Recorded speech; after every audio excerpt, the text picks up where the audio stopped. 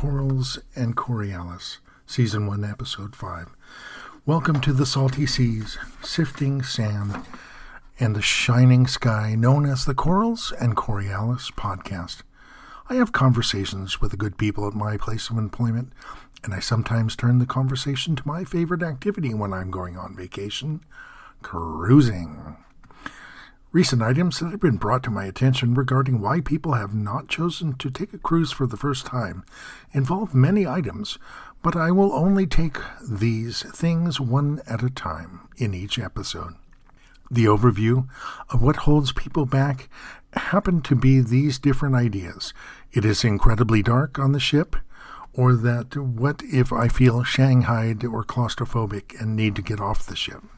Tonight we'll take on the challenge that is the lightless world on a ship, and you will flounder around like a fish out of water trying to find the light at the end of the proverbial tunnel.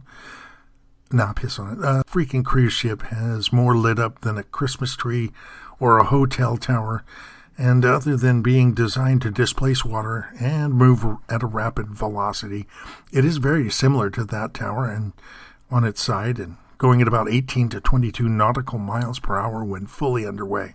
I have found out back in 2017 that even at 1 o'clock in the morning in Alaska, not only is it twilight on the 12th of August, but it's bloody hard to find a spot on the ship to let your eyes get night vision to watch a major meteor shower. We had to go to the top front of the ship, hide behind a stack of lounge chairs to block the twilight of the sun and avoid light pollution.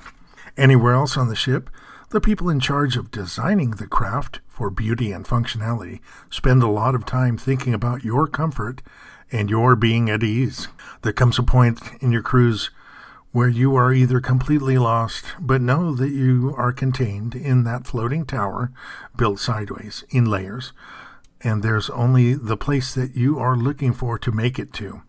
Or you realize that there's so much to see and do that this magnificent vehicle, and in only 1 week, it will not allow you to enjoy the wonderful and brightly lit places to while away your vacation time.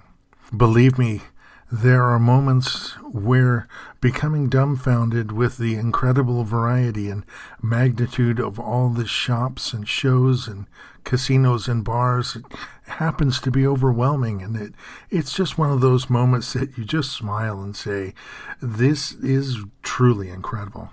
There is, however, only one place on the ship where it can be pitch black, and that is in one of the older style ship cabins that are in the interior. But a good motion sensing light that you can buy on Amazon would alleviate this problem. These old cabins are perhaps even being remodeled with LED motion sensors to mitigate the awful can't see your hand in front of your face feeling. But then again, reach for your phone and the light from your background wallpaper should convince you that you're safe. May it be that this subject illuminated the vast sprawling darkness that is the concept that cruise liners are dreadfully lacking in basic lumens. You hardly know that you're not on shore in a mall until you sense a small amount of motion from the sea as you are cruising along. Now from the sea to the sand to the starry sky, I would like to bid you farewell from the Corals and Coriolis podcast.